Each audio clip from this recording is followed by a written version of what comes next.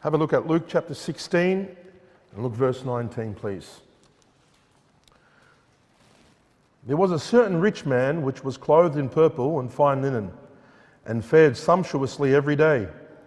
And there was a certain beggar named Lazarus, which was laid at his gate full of sores, and desiring to be fed with the crumbs which fell from the rich man's table.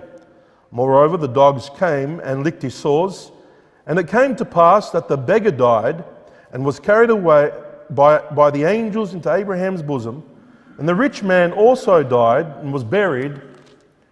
And in hell he lifted up his eyes, being in, what's that word there? Torments. Let's pray. I decided to preach on this subject, the reality of an eternal torment, because lately I've been witnessing a high volume of religious people, being SDAs and JWs, undermining a literal hell that goes on for all eternity. They will say things like, why will a loving God and send someone to burn in hell for all eternity? I hope to somewhat answer this question in this sermon, but before I do, please allow me to give you a few statements in the way of introduction. First of all, God does not punish people for no reason. All right? There are biblical reasons to why people end up in hell and spend a lifetime or eternity in hell. Second of all, God dealing with unrepentant sinners is not a lack of love from God's part. You know, God's wrath upon the ungodly is an expression of his righteous judgment, which stems from his holiness. Thirdly, we must understand the two great attributes of God. God, yes, is all loving, merciful, but at the very same time, he is holy and just. And we have to understand that about God. We can't just look at one area of God and, just reject the other characteristic of God. Now, allow me to give you a few disclaimers before we get started again by the way of introduction. First of all, preaching on hell is always a touchy subject. It is. And it's an uncomfortable subject to preach on. And let me just say this, I'm completely aware of it. So I'm not going to be insensitive when I preach this as much as I can. I want to try to be, real and transparent, but at the same time sensitive. However, by this message, I do not, try to scare you into heaven, because I don't believe this is the intent of our Lord Jesus Christ.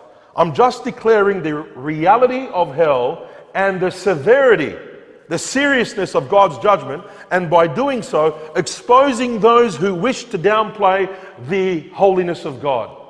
All right. However, the description that we're going to find in Luke chapter 16 is an account which, in essence, warns us from such a place. So yeah, in one element, it helps us to stay clear from such a place. God doesn't want us in any way to end up in such a place. Okay, so this is very, you've got to be understanding that as well. And he gives us clear instruction of how to avoid such a place. Now, preaching on hell is not only a touchy subject, but it's tough to preach on. It is, really. And I'll tell you why. People misunderstand you. So please don't think for a second that I desire anyone to go to hell by preaching this. Because that's what happens sometimes. You preach on hell, people misunderstand you. My desire is like God's desire, and God's desire is this. He's not willing that any should perish, but that all should come to repentance. God has no pleasure to see the wicked perish in hell for all eternity. Many times a person preaching on hell could be falsely accused. We have it on the streets most of the times. I had it last night. I told them, take one of these gospel tracts that shows you how to get to heaven. I said, no, thank you. Well, I said, it beats going to hell. Well, and not only just said no thank you, but they actually giggled and laughed like they didn't want to go there. And I said, it beats going to hell. And one of the ladies turned to her friend and said, he told me I was going to hell. I never said that. I want you to go to heaven. I don't want you to go to hell. And the truth of the matter is, people misunderstand, preachers or those that witness in such a way that they try to get them out of context and deflect the issue from themselves and from a holy God. This is the serious matter, and we got to take it seriously.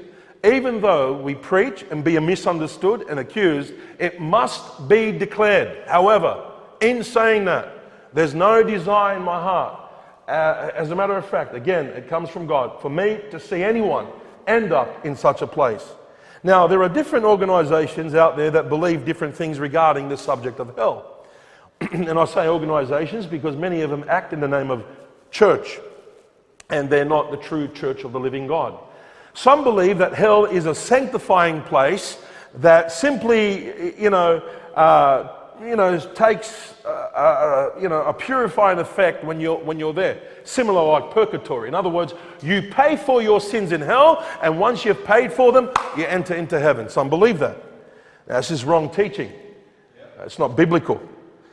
And first of all, we know and understand it's not biblical because it undermines the finished work of the Lord on the cross. Jesus, when he suffered and died on the cross, he suffered and died for the penalty of sin. John said, "Behold, the Lamb of God that taketh away the sin of the world." So you can never pay for your own sin because it was paid there on the cross. And the reason why you and I cannot pay for our sins because we have dirty, sinful hearts, and God will not accept it. Jesus was the sinless Lamb of God that will take away the sin of the world. He's the only one that can pay for our sins. Now, second of all, the common belief among Christ deniers is that hell is where people get totally annihilated.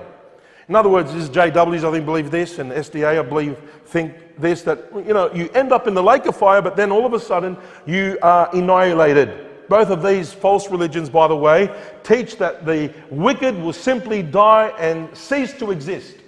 So there's no more consciousness after death. You'll be thrown into the lake of fire and you'll just cease to exist. And that's what they believe hell is like. And then there were some people that believe that hell refers only to the grave. That means that when it says hell, that you're going to the grave and you've got to be buried, and that's it. Now, this is true in some instances, as hell can be referred to the grave, but context will define the word. Not only this, but comparing Scripture with Scripture. In other words, hell can refer to the grave, but it also can be referred to a place of consciousness and eternal torment. Now, for example, let me give you some passages relating to this, of course, in our main passage. I'd like to point out several things. The context of the passage, the character of the rich, ungodly man, and then the curse of the rich, ungodly, unrepentant man. Now, let's look at the context. In Luke chapter 16, Jesus deals with several aspects that refer to being covetous, which leads to the sobering account. So if we look at Luke chapter 16, from verses 1 to 8, Jesus teaches a parable regarding a dishonored steward, the way he managed his affairs. And the parable conveys a man handling the master's funds in a dishonest manner. The manager was accused of embezzling and misusing money that he was that the master entrusted him with. Now, verses 9 to 12, Jesus teaches, using his parable to help teach his followers the principle of stewardship and faithfulness. So everything that God has entrusted us from, material things and possessions, simply to eternal things. So in other words, he says, if you're faithful with the little, then God will give you things that he'll entrust you with, but eternal things. Now, in verse 13, Jesus challenges his hearers with a profound fact. Have a look at verse 13. He says this: "No servant can serve two masters." He says, "For either he will hate the one and love the other, or else he will hold to the one and despise the other. You cannot serve God and mammon." And this is after sharing this parable and trying to convey to his disciples and those that are hearing the principle of stewardship and how we handle money. And he says you can't serve both. You can't have both. You can use money, but you can't serve it. It can't be a master to you. You can't be in love with it, for the love of money is the root of all evil. So you have a choice. You either serve God and use your money to do so, or you serve self by using your money. God has entrusted us with life, possessions, and abilities that we would serve the living God with. Okay, you can't have both. You cannot serve two masters, one or the other. And so we do not live to make money. We live to work to serve the living God. Verse 14, what's the reaction from the religious mob toward Jesus teaching on this subject? How did they react? By Jesus simply saying, no man can serve two masters. Well, have a look at verse 14. And the Pharisees also, which were what? What were they? Covetous, greedy, desired more. See, the problem with the Pharisees and the religious rulers, they didn't have a works-based, salvation that they had to repent of. They were also full of sin and extortion and all the rest of it, covetousness, like any other person faces. As a matter of fact, their religion covered their sin, looking like they were pious and good, but deep down inside, they loved what the natural man loves: self, pleasure, more than God. This is our problem, every one of us. This is why we need salvation, because we're in love with ourselves and possessions and the things of this world rather than being in love with God. And so, look how they react to Jesus. By the way, there's always two reactions. You can be, in the middle, but one point of your life, you're going to react one way or another. You're going to get saved, get right, follow the Lord, and start being a good steward, or you're going to simply, turn your back on God and live for self. There's always two reactions. Notice theirs. Have a look at verse 14. And the Pharisees also, who were covetous, heard all these things, and they what? Derided him. You know what this means? It means turning up the nose, to snare and scoff. In other words, he teaches them this, and they do this. Imagine that. You're preaching and you're teaching on these, it's Jesus or your sin, everyone, self or the Savior. By the way, we get this most of the times on the street. You do it regularly enough and you're going to get this reaction. Who do you think you are? Well, he hit a nerve, didn't he? For them to react this way, something was stirred up. And in verse 15, Jesus explains to the Pharisees that what man values and esteems in high regard is an absolute, look at this, abomination in the sight of God. Look at verse 15. And he said unto them, ye are that which justify yourselves before men, but God knoweth your what? Heart. So you look the part, but God knows your heart. You look religious, but God knows your heart. You justify yourself before men, but God knows your heart. And then notice what he says. He says this, for that which is highly esteemed among men is an abomination in the sight of God. What do men esteem? Money, possession, material things. What does God value? What does God esteem? Faithful servant to Him, loving Him, serving Him with your whole mind, body and soul. And by the way, if you love God, you'll love your neighbor.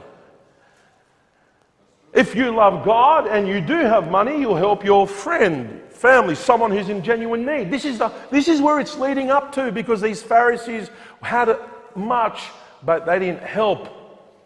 That's why Jesus gives his parable on the Good Samaritan. Remember, the Good Samaritan, talks about the priest and the Levi going past and not helping someone that was in genuine need. They had money to help, but they didn't help. Why? Because they were full of self. Some of them would help in certain circumstances, perhaps to show themselves up. Remember when Jesus told the story about the widowed woman that gave her 2 mites and the Pharisees that gave from their abundance. Again, showing the heart of the issue. And so, we see verse 16 to 17, Jesus shifts the attention of the Pharisees to a message of the law and prophets. Look at verse 16. The law and the prophets were until John. And he says, since that time the kingdom of God is preached, and every man presseth into it. Now, the kingdom of God was somewhat being revealed by the law and the prophets, which were, by the way, types and shadows which testified and pointed to Christ. And when John the Baptist appears, he paves the way by introducing the king of the kingdom, or the king of kings. And the religious covetous people were to occupy undermining, if you will, Christ in a way where they rejected John the Baptist. In verse 17, he says, it is easier for heaven and earth to pass than one tittle of the law to fail. This statement conveys the impossibility of the law failing to do everything that God purposed the law to do. And so Jesus stresses the point by alluding to commas. That's how important the Word of God is, to the very decimal. That we don't tamper with the law and the prophets which pointed to Christ, and then the prophet that simply comes after 400 years of silence says, here he is, everything the law and the prophets predicted, here he is, and he lifts Jesus up, that he may increase, and that people will look and live and follow, and through him, true salvation will come to every man. In verses 19 to 31, Jesus now tells them a sobering story about the reality of hell. And it's like Jesus uses this account to help sober up those that were earthbound and cared more about doing their own will than submitting to the will of God. And so now we see not only the context of the passage, but number two, we go to the character of this rich man. The main subject of this story is that a certain rich man died and woke up in hell, the Bible says, being in torment. And Jesus conveys this story to serve a warning, I believe, to all who wish to reject the will of God by living for self and rejecting the Word of God. Someone said regarding this passage, we have every reason to believe that Jesus gave us an actual case history, one he knew from an eternal perspective.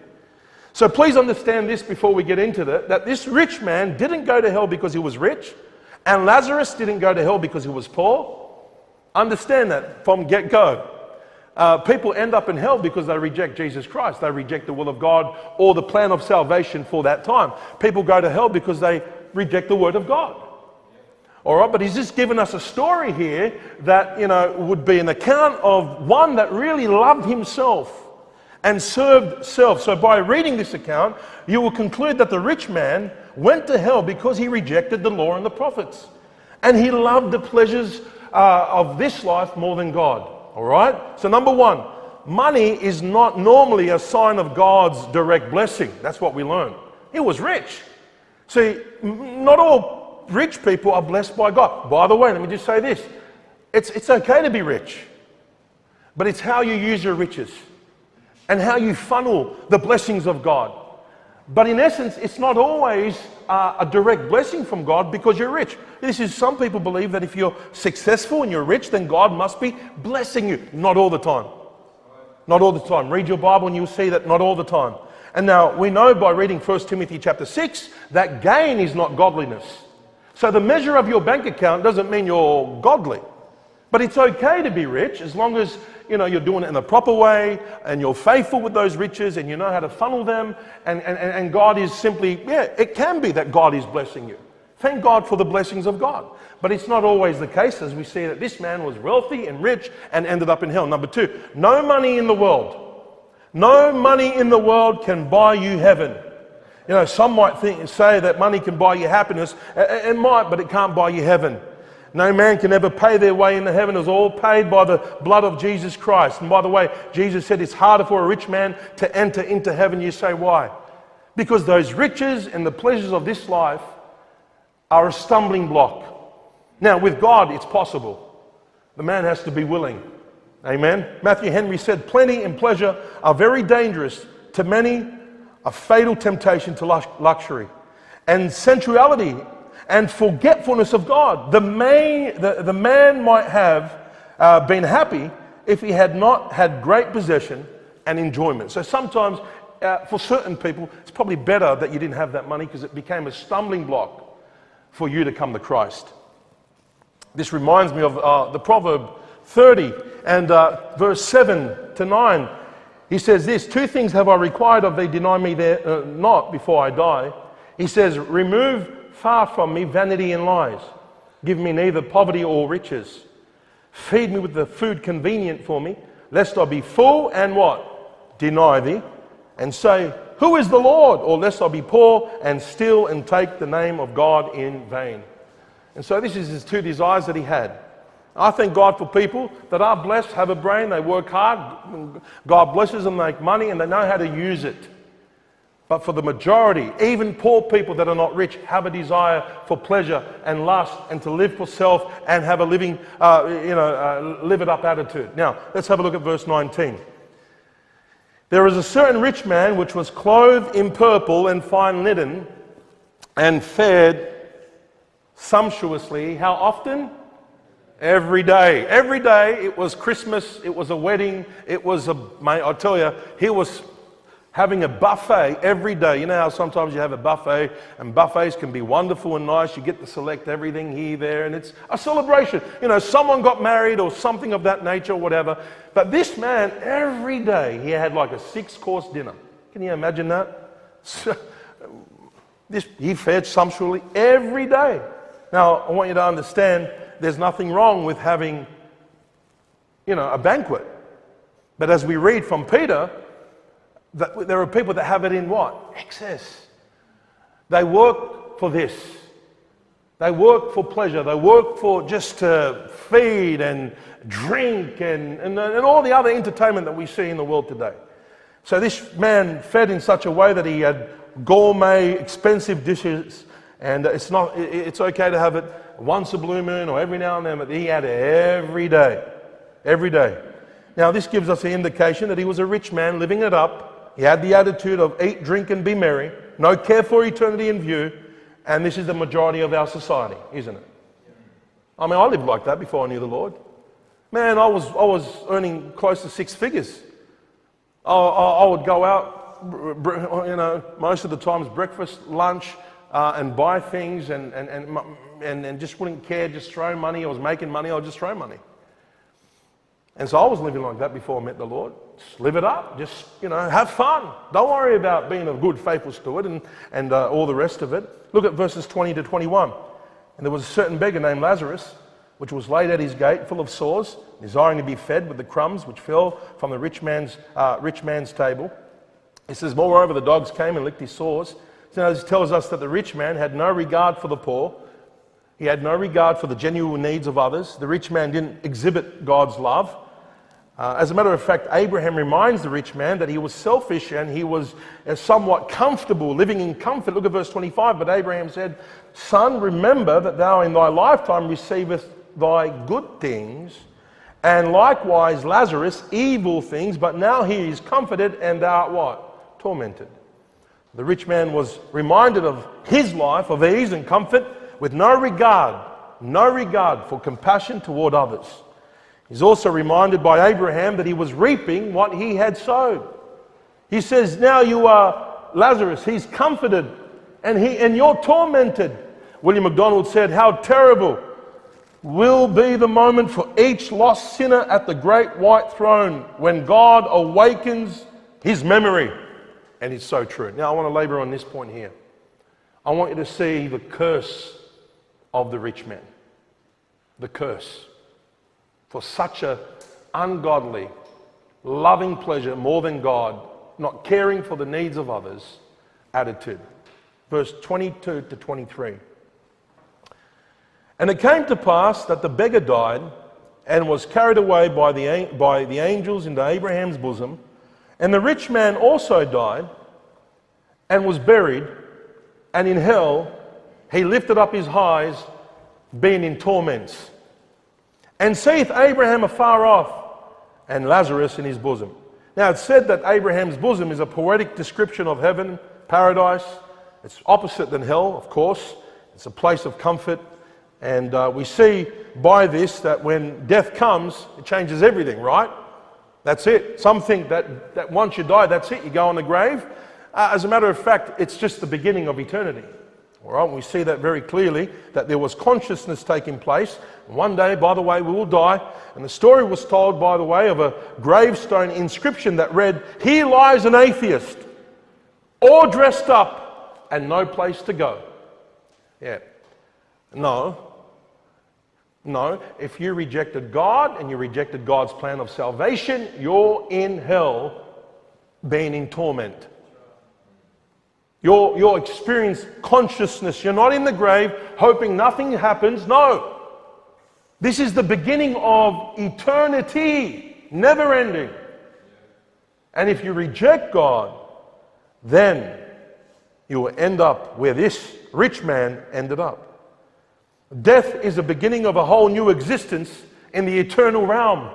Once your soul or your spirit leaves your body at the time that you die, yes, your body will be buried, but your soul and your spirit will either go to eternal life to be with Jesus or eternal death to be with the devil. By the way, the devil's not running hell. You're not going to have a good time and be a soldier down there thinking that hell's a party. No, the Bible specifically says it is a place of torment. Now, verse 23 disproves the notion of soul sleep. Between death and the resurrection, this verse proves that there is a conscious existence beyond the grave. So in hell, the rich man could see, hear, speak, feel, reason, remember. The rich man was fully conscious. And so hell is a place of eternal torment. Look at verse 24.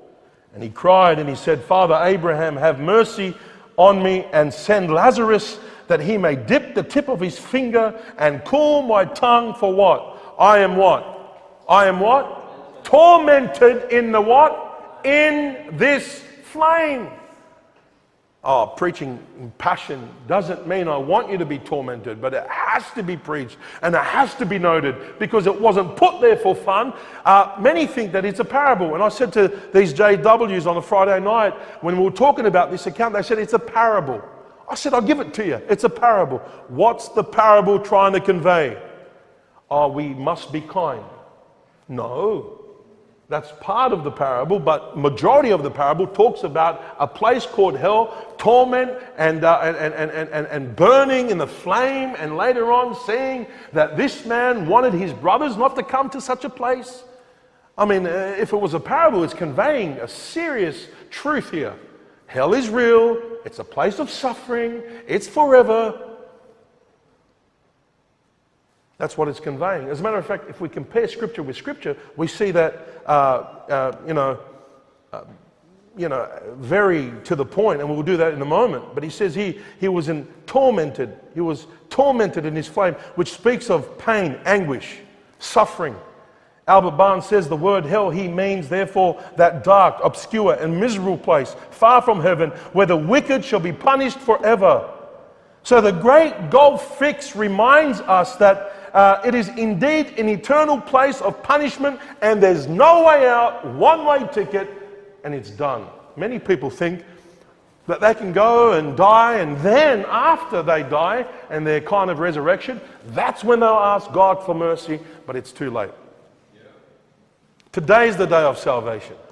Once you enter into eternity, that's it. It's done. Someone once said you can't have your cake and eat it too. But a lot of people live in that, reality, the myth of, I'll just get to my deathbed and then I'll call on the Lord. See, they know. But you can't mock God. And how do you know you're going to live a long life? What if you die instantly? Suddenly. And you can't mock God.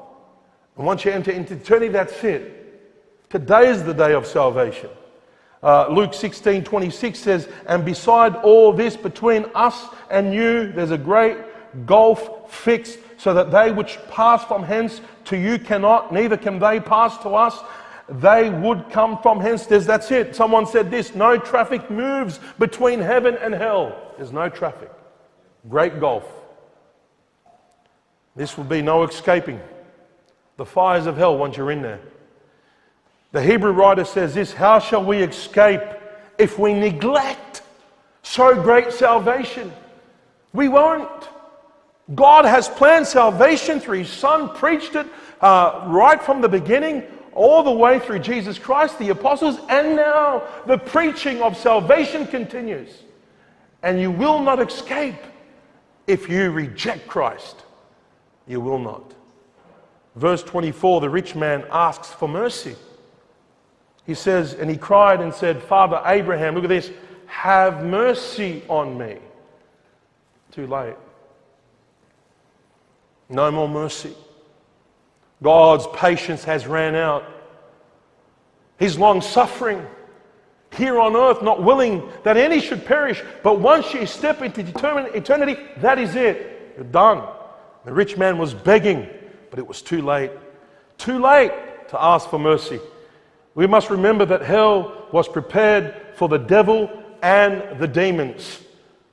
And anyone else that wants to follow his pernicious ways, anyone else that wants to think like Lucifer, anyone else that wants to rebel against God, because then here lies the question, why would a loving God won't forgive this rich man? He's asking for just a drop of water. Isn't that God cruel? Isn't God unloving? He's asking for mercy. Well, my answer to that is He gave us mercy via the cross. Why don't you look at the suffering Saviour and see what God did for us and how He gave His Son willingly for us and how He suffered and died for us, and that whosoever shall call upon the name of the Lord shall be saved, and how God yearns and reasons and draws, but men do not, and they resist and they reject. So people end up in hell because they follow the way of Lucifer. Hardened, stubborn rebels that fight against God's way, mock and scoff. God initially prepared hell for the demons and for the devils. And we see that very clearly in Matthew chapter 25. Matthew chapter 25. I want you to see this. Look at verse 31.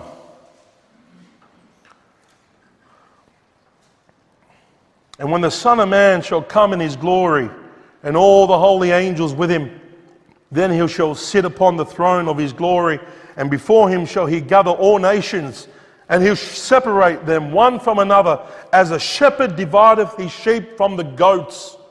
And He'll set the sheep on the right hand, but the goats on the left hand. Then shall the King say unto them on His right hand, Come and be blessed of my Father, and inherit the kingdom, look at this, prepared for you from the foundation of the world. What's that say? That God planned and purposed eternal life and heaven and eternity for those that will believe. Those sheep that hear His voice are believers. Okay, but there's a characteristic of believers, okay, I want you to see. Look at this, verse 25. For I was a hungered, and you gave me meat. Look at the characteristic of a sheep. I was thirsty, you gave me drink. I was a stranger, and you took me in. Naked, and you clothed me. I was sick, and you visited me. I was in prison, and you came unto me. Then shall the righteous answer, saying, Lord, when saw thee a hungered, and fed thee, thirst, and gave thee drink? When saw we a stranger, and took thee in, or naked, and clothed thee? When? When was this? What does He say? He says, or when saw we sick and in prison and came unto thee? And the King shall answer and say unto them, Verily I say unto you, insomuch as ye have done it unto one of what? The least of these my brethren, ye have done it unto me. You see, the characteristics of a sheep, a believer, is one that sees the need of a genuine brother and meets it. One that loves his brother. One that's willing to lay down. They're the characteristics of a sheep. Characteristics of a child of the kingdom. But what's the characteristics of the goats? Have a look.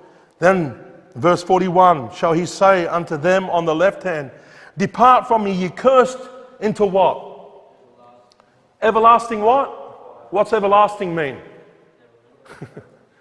It's everlasting, isn't it? And it's everlasting fire, isn't it? Isn't that what it says here? Everlasting fire prepared for who? The devil and his angels. So the goats are going to simply be where the devil and the angels will be. Everlasting fire. He says, For I was a hungered, and you gave me no meat. I was thirsty, you gave me no drink. I was a stranger, and you took me not in. Naked, and you clothed me not. Sick, and in prison, and you visited me not. Then I shall say, they also answered Him, saying, Lord, when saw we a hungered, and thirst, or a stranger, or naked, or sick, or in prison, did not minister unto thee? Then shall He answer them, saying, Verily I say unto you, insomuch as ye did it not to one of the least of these, ye did it not to me. And these shall go away into everlasting what? Punishment. But the righteous into what? Life eternal. See the contrast? That's very clear, isn't it? You can't get clearer than that. One of the clearest passages. Have a look at Revelation 19. Leave your finger in Luke 16. But have a look at Revelation 19 and look at verse 20. And the beast was taken with him, and the false prophet that worked miracles before him, with which he deceived them that had received the mark of the beast, and them that worshipped his image.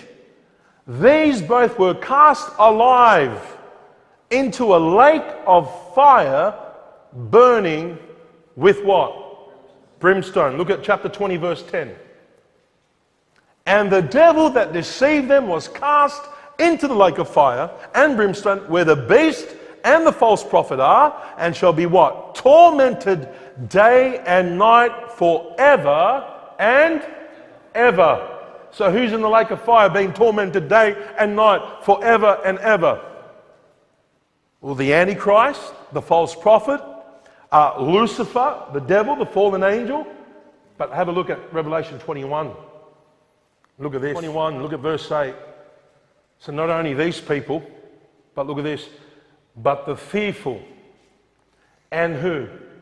The unbelieving, and the abominable, the murderers, whoremongers, sorcerers, idolaters, and all liars shall have their part in the lake which burneth with fire and brimstone, which is the what? Second death. This is the description found in Revelation chapter 20, verse 10. That they will burn every day, forever and ever. That's the description. So not only the false prophet, the beast, the Antichrist, if you will, Lucifer, but now any unbeliever, any unrepentant sinner. Have a look at Revelation 14. Look at Revelation 14 and look at verse 9. I want you to see this. This is a serious thing. Hell is not a place of fun and games. Not at all. I was giving a gospel tract to a man last night, coming around the corner. I said, "Where will you spend eternity?" He said, "I'll be in hell with where all the good girls are." And William was actually preaching to a man the gospel, and he turned around and giggled. I said, "What's so funny?" You have William preaching eternity, gospel, life, death here, and he gravitated to what? A man making fun of God's judgment. And I said, I found it kind of witty. I said, "Brother, that's silly. It's not a laughing matter. And eternity is going to determine that. And it's going to be too late, like it was for this rich man. Too late."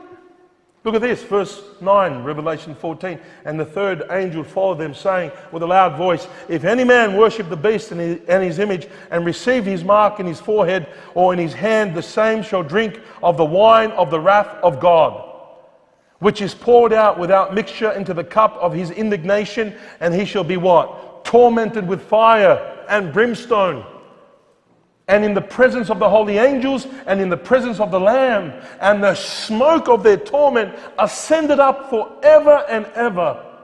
And they had no rest day or night, who worship the beast and his image, and whosoever receiveth the mark of his name." You know, when that day comes, when the Antichrist will issue the mark of the beast, it comes with it worship, and that worship is technically to Lucifer.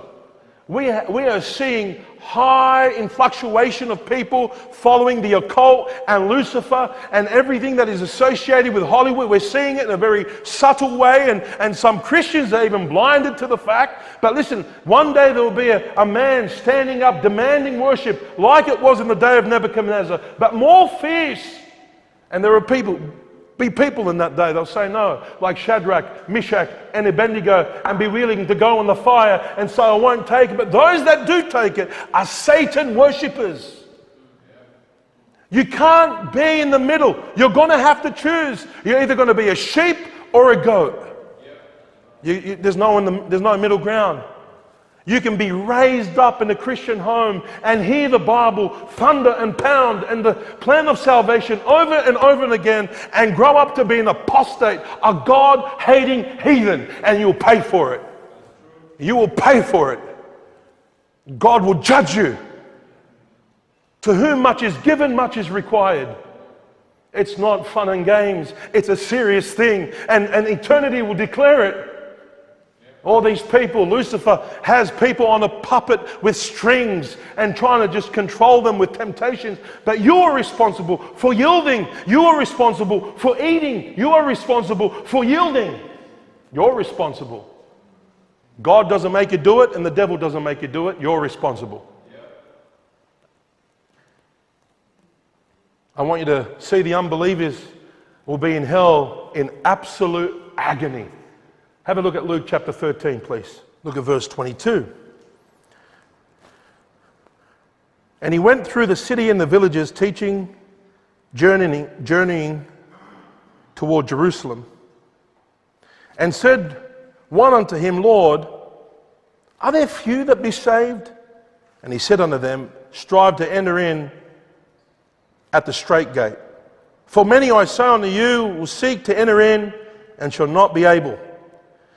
When once the master of the house is risen up, he hath shut the doors. So in other words, there'll be a time where people want to come in, but it's too late. Now, listen to me, now, strive in. Now, because once you die, it's too late. And ye begin to stand without and to knock at the door, saying, Lord, Lord, open to us. And he shall answer and say unto you, I what? I know you not. One of the greatest marks of salvation is a relationship with God through Jesus Christ. Do you agree with that? One of the marks of a true Christian, saved Christian, is a relationship with God through Jesus Christ. Verse 20, whence ye are, and look at verse 26. Then shall ye begin to say, we have eaten and drunken in thy presence, and thou hast taught us in the street. But he shall say, I tell you, I know you not whence ye are. Depart from me, all ye workers of iniquity. Just because you were under the ministry of Jesus Christ when he taught, it does not mean you are saved. You must believe. You must repent. You can be in church here today and hear the word and say, Lord, I went to church and I heard the word. Good on you. What did you do with it? What did you do with the word that you heard? Look, listen, that's what makes the difference. You're hearing, young people? That's what makes the difference. Hearing the word and believing the word. Hearing the word and believing the word. That's the wise builder. He's a doer of the word. And being a doer is believing on the word of God. All right? Have a look. Verse 28. Then shall be weeping. Look at this, the description. There shall be what? Weeping and gnashing of what? Wow. So what's going to happen to these people? They're going to go into a place that is outside of God's kingdom, where he says, there shall be weeping and gnashing of teeth when ye shall see Abraham and Isaac and Jacob and all the prophets in the kingdom of God, and you yourself what? Thrust out. Wow. Sounds like the rich man of Lazarus. Saw Lazarus in Abraham's bosom. And by the way, when that day comes, we're going to be feasting with the prophets and Abraham in the marriage supper of the Lamb. I'm looking forward to that day. I am looking forward to the day. But these people that rejected to enter in the strait gate and rejected to receive Jesus Christ, who is the way, the truth, and the life, look at this, will be weeping and wailing and gnashing of teeth. That's how God describes it. You can't undermine it. You can't explain it away. That's not annihilation. That's consciousness. That's your feeling. You have feeling and you're in torment. Oh, that's not a loving God. That's a just God, my friend. 120 years in the making, the ark was being built. And what did righteous preacher Noah get? I would say he would have been mocked and laughed at. Like we do today. Like the prophets were laughed at and stoned. Like Jesus was mocked when he was on that cross, wagging their heads.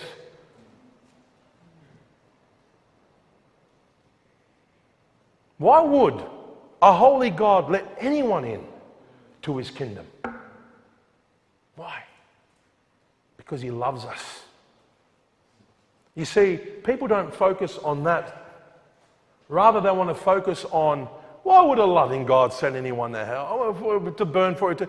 You know why they say that, part of them? Is because you want to enjoy your sin here on earth, and you want to sin, and you want to rebel against God's ways, and you want to think that there's nothing that comes after. You're not going to be accountable for the way you lived. And I'm saying to you, and Jesus is saying to you, and the Word of God is saying to you, you will be accountable for the way you lived.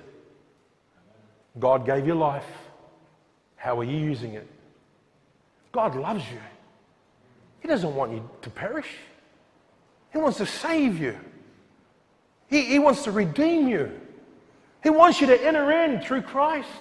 The only door to salvation, like Noah's Ark, there was only one door to escape the judgment. But you know why people end up in hell and they'll be weeping and gnashing of teeth? You know why?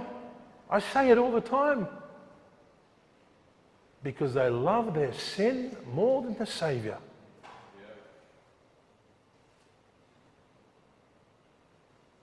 Go back to Luke 16, have a look. Look at verse 27 to 28. I want you to see this carefully. It seems that Lazarus from this verses was trying to witness to the rich man. Have a look. Verses 27 to 28. Then he said, I pray thee, therefore, Father, that thou wouldest send him, Lazarus, to my father's house, for I have 5 brethren, that he may what? What's that word there? Testify unto them. Lest they also come into this place of, here it is again, what is it? Torment. So what did he want him to do? Go, preach, testify, witness. I don't want my family to end up here. So it seems perhaps Lazarus was witnessing, as well as begging, witnessing to this rich man. How did he know? How did he know? He was perhaps echoing the laws and the prophets which pointed to Christ. And I want you to see, he says, send him. All of a sudden, we see a man in hell wanting to be in missions. He wanted to support missions and missionaries in hell. Wow. Send him. That's what a sent one is a missionary. He evangelized and preaches it, and now he wanted to be involved. But listen, it's too late. What was the answer? When the rich man realizes no more mercy for him, he turns his attention to his brothers. And it seems that the rich man is now a believer, desiring to send missionaries. And what was the answer? Missionaries from heaven, by the way, or from this Abraham's bosom. Verse 29, Abraham saith unto him, they have, well, who? Moses and the prophets. Let them hear them. How do we hear today? Here it is. The law and the prophets. The Old Testament pointing to Christ. By the way, we are privileged people. We have all the canon of Scripture. Back then they had the law and the prophets, which pointed to Jesus Christ. Read the book of Isaiah. People say that's another gospel, the good news, a Savior, suffering Savior in the book of Isaiah.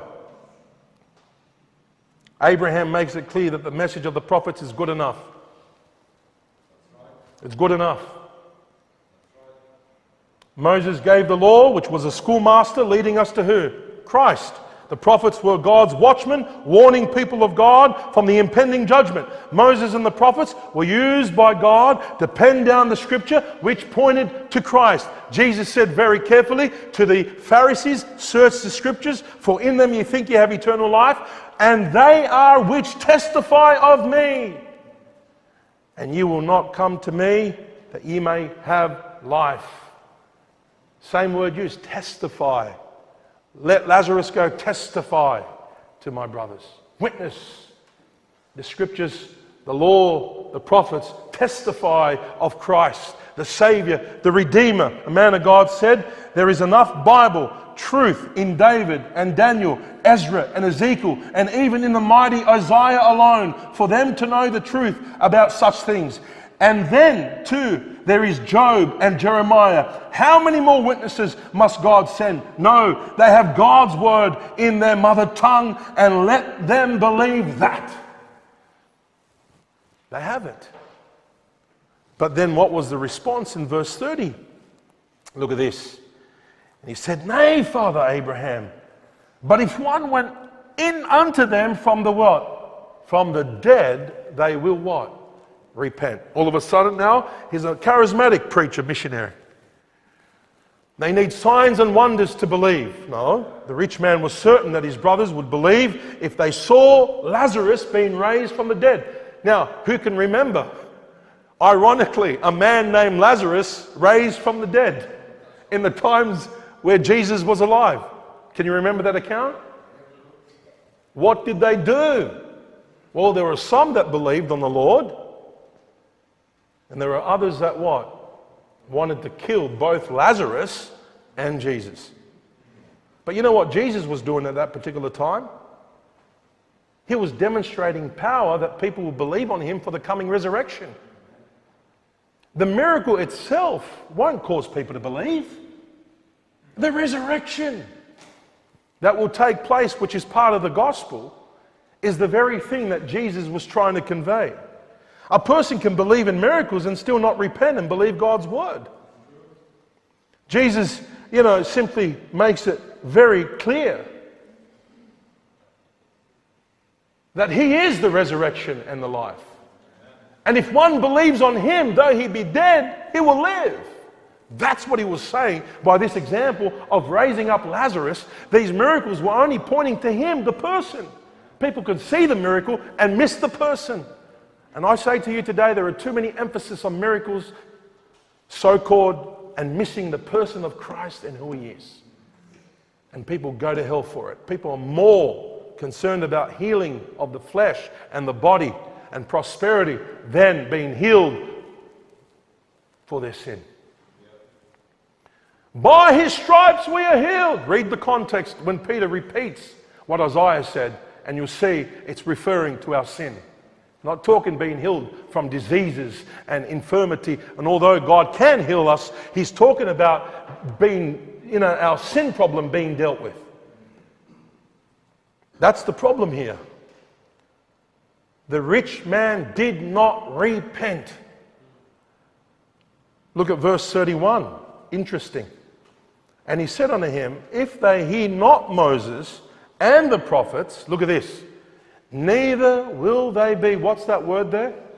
Persuaded, though one rise from the dead. So you reject God's word, you're not going to believe anything, even if you saw miracles every day. And he uses the word here, persuaded. You know what Paul did when he went and preached in the synagogue? He was trying to persuade people. You know what Jesus said, giving a parable, go out and compel them. So there's this compelling and persuading, using the word of God to beg people to repent, to warn people. Moses and the prophets and John and Jesus and the apostles were persuading. This account here in Luke 16 is to help you and persuade you to what? Repent. That's what it's trying to do. Oh, but we want to see a miracle. Even if you saw a miracle, it's not going to do anything. The word of God is sharper than any two-edged sword. And it's able to do the work that God purposed it to do. It's powerful. And the reason why people undermine the word of God, listen, here it is again, because they love their sin. They love wickedness. They love Lucifer. They love lies. They just love evil more than the light. Darkness more than the light. Evil more than good. Abraham reinforces the fact that God's word is final. If God's word is not going to persuade them, nothing will. Nothing will. You can be raised from the dead yourself, and you can still be a Judas. Yeah. Jesus was amongst the 12. A Judas was amongst the 12. And he saw more than you and I put together. And how did he turn out? And the reason why God puts these things here is so we can persuade you and compel you and beseech you and beg you. Because you don't want to go to such a place.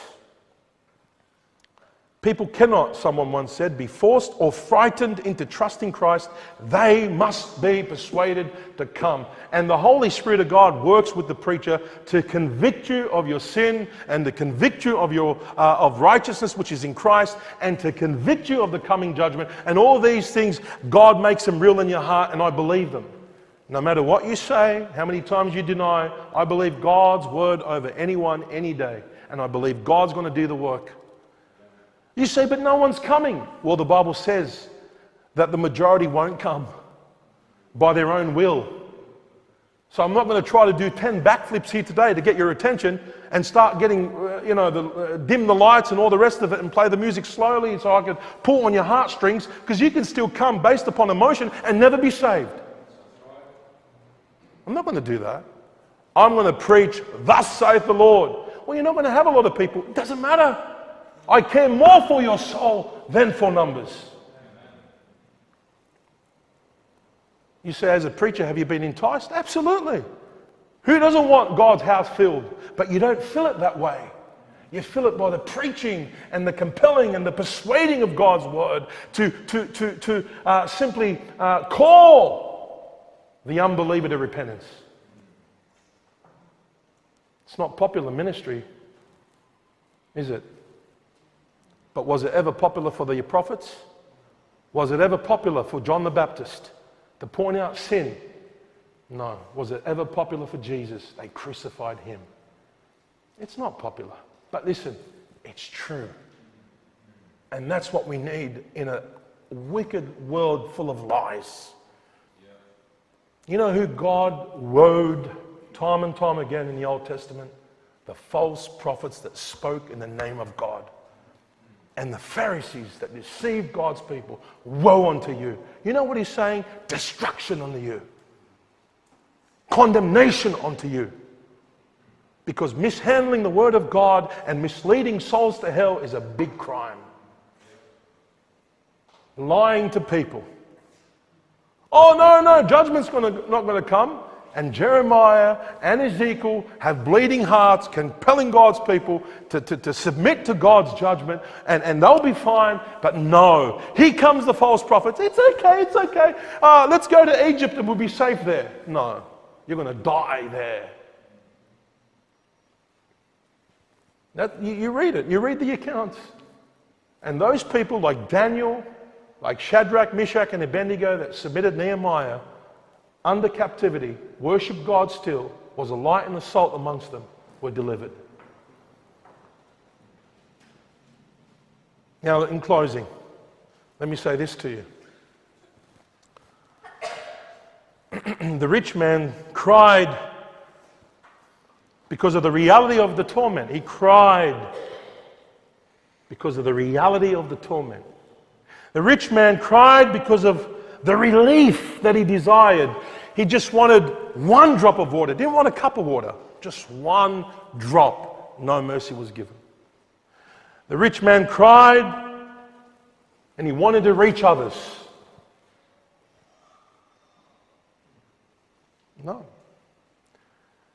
Listen, this is a big one.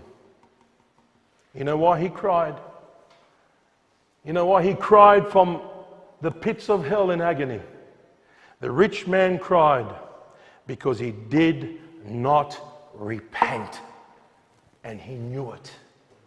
Look at verse 30. He says, Nay, Father Abraham, but if one went unto them from the dead, they will what? This gives me a good indication that this is what he failed to do. Because repentance leads you to believe on the Lord. That's what it does.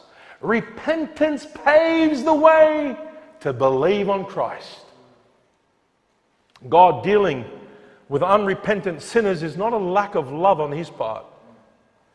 God's wrath upon the ungodly is just. God's wrath and justice toward God-hating people is an expression of his holiness.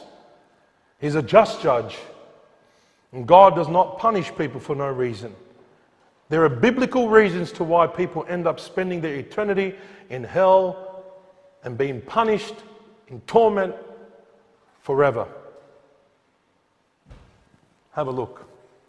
The next verse. The Lord is not slack concerning his promise, as some men count slackness, but is what? Is long-suffering. About what? That he's not willing that any should perish, but to do what? But all come to repentance. People perish and go to hell and face a life of eternal punishment and torment because they failed to repent and believe on the Lord Jesus. That's why. Don't go blaming God. Don't say God's not loving. And no, he's more than loving. I mean, I know my God. He's patient. He's long-suffering. And he's merciful. But you, stiff-necked, stubborn human being, will not bow down and humble yourself and cry upon the name of the Lord. That's why you go to hell. And that's why you'll be in torment forever.